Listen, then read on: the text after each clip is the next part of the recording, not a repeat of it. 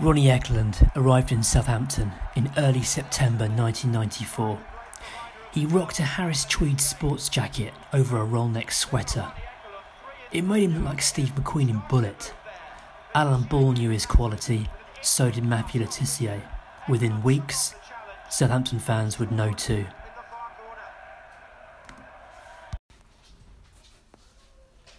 Eklund's first start for Southampton came at Highfield Road against Coventry. Southampton fans knew they were having a good day when a section of the home supporters began chanting at them, "Where were you when you were shit?"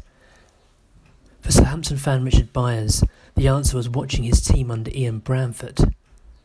At the time, it seemed like we had turned into world beaters. Le Tissier and Eklund tore them to pieces, he said.